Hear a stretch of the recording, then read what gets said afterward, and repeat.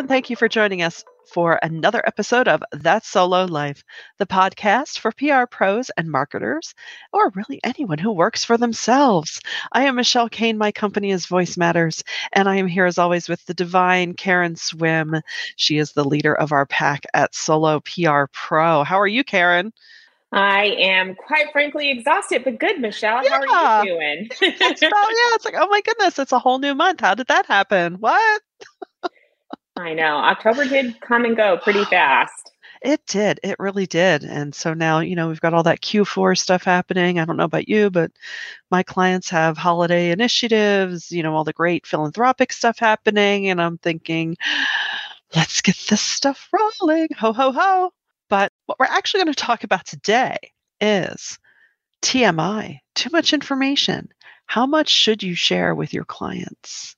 And this could really run the gamut from personal things like, if you're not feeling well, you just say, I need to be out of the office, I'm not feeling well, or, I guess it really depends on the comfort level you have with your clients, but still you want to keep that veneer of professionalism, right? So, full disclosure, and I think I disclosed this in another episode, I got bit by the Rona, by COVID, and, thankfully it was just mild, so I was still plugging away every day. So I really didn't say anything unless it impacted my ability to meet face to face or to attend engagements. Was that right or wrong? I don't know, but I thought, what are they? I don't think that there's a right or wrong answer, but I do think that given this environment that we operate in, it is helpful to check in with other people and have, some guidelines that could help you to set what you're comfortable with. So I am still a huge fan of not oversharing with a client. And for us solos, we do usually enjoy very close relationships with our clients that really become friendships because we are often, so close with them that we become an extension of their team. We get to know them really well because that's how solos roll. It's one of our superpowers. But even when I am working with true friends, like, offline real world friends that bring me in, I do try to at least keep things professional in the work environment. Agree. But that doesn't mean not be human. Right. So one of the things that I've loved about this pandemic is that we are realizing that we're whole people and it's okay to have to take care of your baby. It's okay when, you are working from home and your dog barks. It's okay if you're not feeling well. It's okay if you're just, you're not feeling your mental best self on that day. Right. So I love the honesty about those disclosures. I can understand your hesitancy specifically about disclosing that you had COVID because I feel as though there's still, and maybe it's us, this stigma.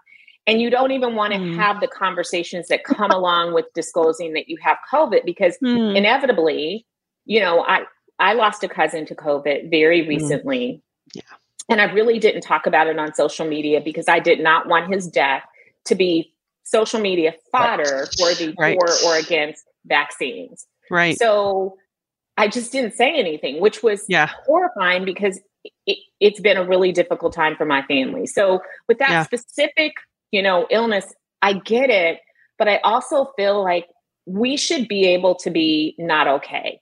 And if you are sick, we need to tell our clients that we're sick. And something like COVID, that is not the flu, that can be long lasting and have dire consequences. We shouldn't have to buck up and make it work because that's very true. We're human beings and we owe it to ourselves to take care of our mental and physical health. And so, and this takes some work. I am not perfect at this, clearly I am horrible at it. And it was definitely, and I did do just that. It was more of, it's like, hey, if I'm not 100% on my game, here's why, because I'm not exactly working, full normal days. And, the ones I didn't like outright share, it's just because, it didn't really come up, but I'm terrible and I'm getting better this is the person who I didn't get chickenpox until I was in college, and I didn't know what it was. I just thought maybe this is my junior year nervous breakdown because I didn't feel well and I didn't know why. And I thought, Oh, it's happening. I'm cracking. And I just remember having this raging headache, which turned out it was a fever. Who knew? I'm yeah, smart girl, right? Magna cum laude. How'd that go? Um, and I remember specifically taking a midterm and then saying, "I guess I should go to the infirmary." And she's just like, "Yeah, oh, you need to leave." And I'm like, "Oh, okay." that is so, So I'm so sorry, that's but I can that's understand you not, at that point when you're a kid, you expect to get some of these things. I mean, you don't Alex, it's expect it, not. but your No, parents no, expect it. But because as it an came. adult, you're Yeah, not necessarily, that's not the first thing that pops in your mind. right. But No, no. you said something that's really key, and I think Mhm. this is definitely a solo thing. It is not. It doesn't cut across the board Mm. because we are our companies, and because Yes. we're self-employed.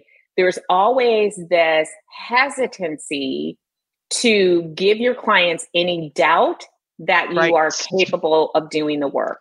So I 100%. understand that we feel as though if we say not feeling well, that these are the two things that can happen. Clients will be looking for you to screw up or doubt that, you can't say you're not at your best because they always expect your best work. So they'll be looking for errors, or they will want to somehow make this about your invoice at the end of the month. Mm. So it's difficult to tell somebody, I got to take this week off Mhm. because I'm sick. Right. So you Right. just try to work through it. But Yeah. you also know, because we know that we're not at our absolute best. And so sometimes you've got to admit that, like, I'm really sorry, not feeling well. But I think that there's a compromise in there somewhere. Yeah. And I think that we actually have to be bold enough and brave enough to stand up for ourselves and for Yeah. the work that we do. So, number Yeah. one, we are not hourly workers. We are not being paid to punch a clock. And I think that it's well worth reminding clients of that in tactful and subtle ways, but being strong and firm about that. I also think that we can always come from a position of power by the way that we present the messaging. So Mhm. you can say things like, listen, I got COVID. Well, I'm not feeling particularly ill. I am having moments in the day where I'm not feeling the greatest. So here is the plan so that we can keep things on track. Mhm. Maybe that's one of my colleagues has jumped in to support me, or I'm feeling well enough to continue working, but I have a colleague that I'm keeping in the loop as a backup so that Right. we don't lose momentum with X. So when you take charge and you present how you're handling it, Mhm. hey, I have had a death in the family. Here's what I'm doing. So and so is covering for me. Let me connect you via email as I take this time out. Here's when I plan to be back. But in the interim, Right. so and so will keep things running. So don't be afraid to say that you need something, because the bad part of not speaking up is that then you're just working wounded. And Right. I have done that for so many years of my career. I Mhm. know what that feels like. I am embarrassed now to say that I have been on the way to a funeral, my dad, to be specific, coordinating a media interview in the car. Part of that could have been crazy grief because your mind wants to do Right. anything else except face the Absolutely. pain. But it also is insane. And today, the person that I am today would not do that. Right. No, I Just won't.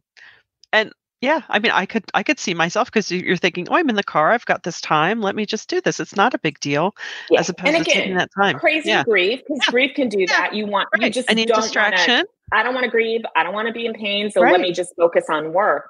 Right. Right. But that kind of stuff can wear on you, Oh, and your body totally. remembers the Yes. trauma of you not taking care of it. Your mind remembers. And so I Right. have learned through much trial and error, which is why I'm so adamant about Yeah. speaking up about it, because I never want anyone Yeah. to have that experience. Yeah. One of the reasons that we all hung out a shingle of our own is not just so that we could be in control and be our own boss, but there was something that we wanted. We wanted to create our own reality. We wanted to have more control over how and when we work and whom we get to work with. So it would be sad to take this brave leap to starting your own business only to let other people dictate the kind of business that you have. I mean, if you're going to do that, what did you really gain by jumping out of, corporate America? Right. If you're going to let everybody else control what you do and how you show up, then you really haven't taken the leap. You sort of partially taken on the risk, and you've left some of the things behind, but not all. And so I think that there's this, if there was ever a time that we could change this, we need to take on the attitude of Gen Z. If you're not a Gen Zer, and say, I see your tradition and I challenge it. Yeah. Because they are so not here for it. They're like, I see that problem, but I'm not about to accept that. You're about to change it for me. Right. Where we of Gen X, we saw what our parents did and the parents before them, and we thought, oh, okay, I've got to play this game. And then as we're growing in our careers, we're seeing the state of flux. And I think as Gen Xers do, we adapt because we just put our heads down and deal with it. But there's still that talk in your psyche. But I do love what you said about, communicating with the clients and just, letting them know. And I love what you said about, yes, we're not hourly employees. And at the same time, I think the very thing that makes us successful solos of, worrying about, oh my gosh, I made one mistake. Now they're going to be looking for everything. And there are some people, they will. But I think sometimes it helps to kind of put yourself in that employee mindset of, do they do that with their employee? No, they don't. Oh, you messed up? Oh, okay. Well, try not to do that again. And you fixed it. And it's okay. Because I know, oh my goodness, I can get in my head so badly of, oh my gosh, I did that one thing and this is the end. They're going to fire me. And even though as I'm doing that to myself, I know in the back of my head, Michelle, you really got to get better motivators because that's kind of a little crazy, but it does make you what you are and why you're here and blah, blah, blah, blah, blah. And then exhale, have a cup of decaf and move on this day. Yeah. But, I think, at the end of the day, communication and transparency, as with anything, is key. I agree. And I want to shy away from the word transparency a little bit because I know we use it a lot. I do too. What we really mean is, is having some type of a true north and being truthful and honest and true to who you are. We don't really want to be fully transparent because there are some things that are nobody's business. If you are going through a nasty divorce, you don't need to share all the details of that with your clients. It's just, don't do it. They don't need to be in your business in that way. If, but if something is, and so here's how you fix that. We all have those days where we just need to let it out. So the first thing that you can do proactively now, when life is good, is to make sure that you have people that you can actually go to. And I would have a mix of family, friends, and professional people that you trust and can go and share things with, whether you need to vent or rant or you need the advice.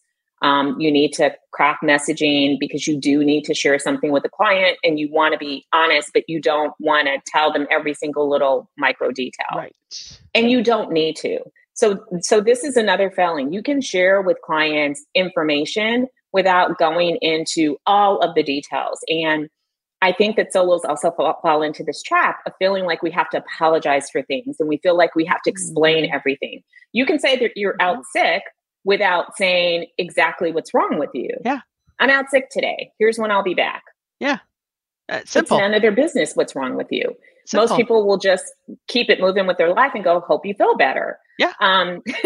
Yeah. So isn't that the magic thing though? Yeah. And that goes so far with life, right? People think about you far less than you think they do. They honestly do. They're not going to go that deep. It's just true. They're not going to go that deep. And even if it's something more serious, like, hey, I'm having surgery. I'll be out here. You don't have to tell them what the surgery is if you don't want to. You really don't. You can just say, if you want to minimize it, you can say, listen, no big deal. Thanks for, the message of support or whatever. Here's how I'm handling, your account while I am out for surgery and recovery.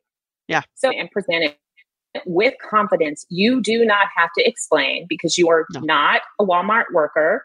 There is not a magic time clock that you walk through a door and you punch it and somebody is not going to pay you your money because you did not work exactly 8 hours and take 2 15-minute breaks.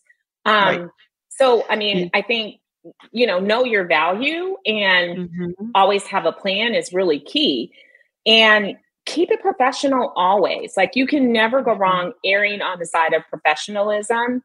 Right. But if you do need to share something, then you also have control over how much you want to share. Agree. And I think a big part of, getting to this space, if you're not there, is, internalizing the fact that you are a business owner just as much as everyone else. And if it helps, pull out your tax return every year and look at that thing. You file a corporate tax return. You're not just as, life is not as simple as when it was just a little 1040. Of course, you got those too. But, you are every bit a business owner. It doesn't matter if you're just yourself, if you work with vendors, if you have employees. So, you are peer-to-peer in that regard.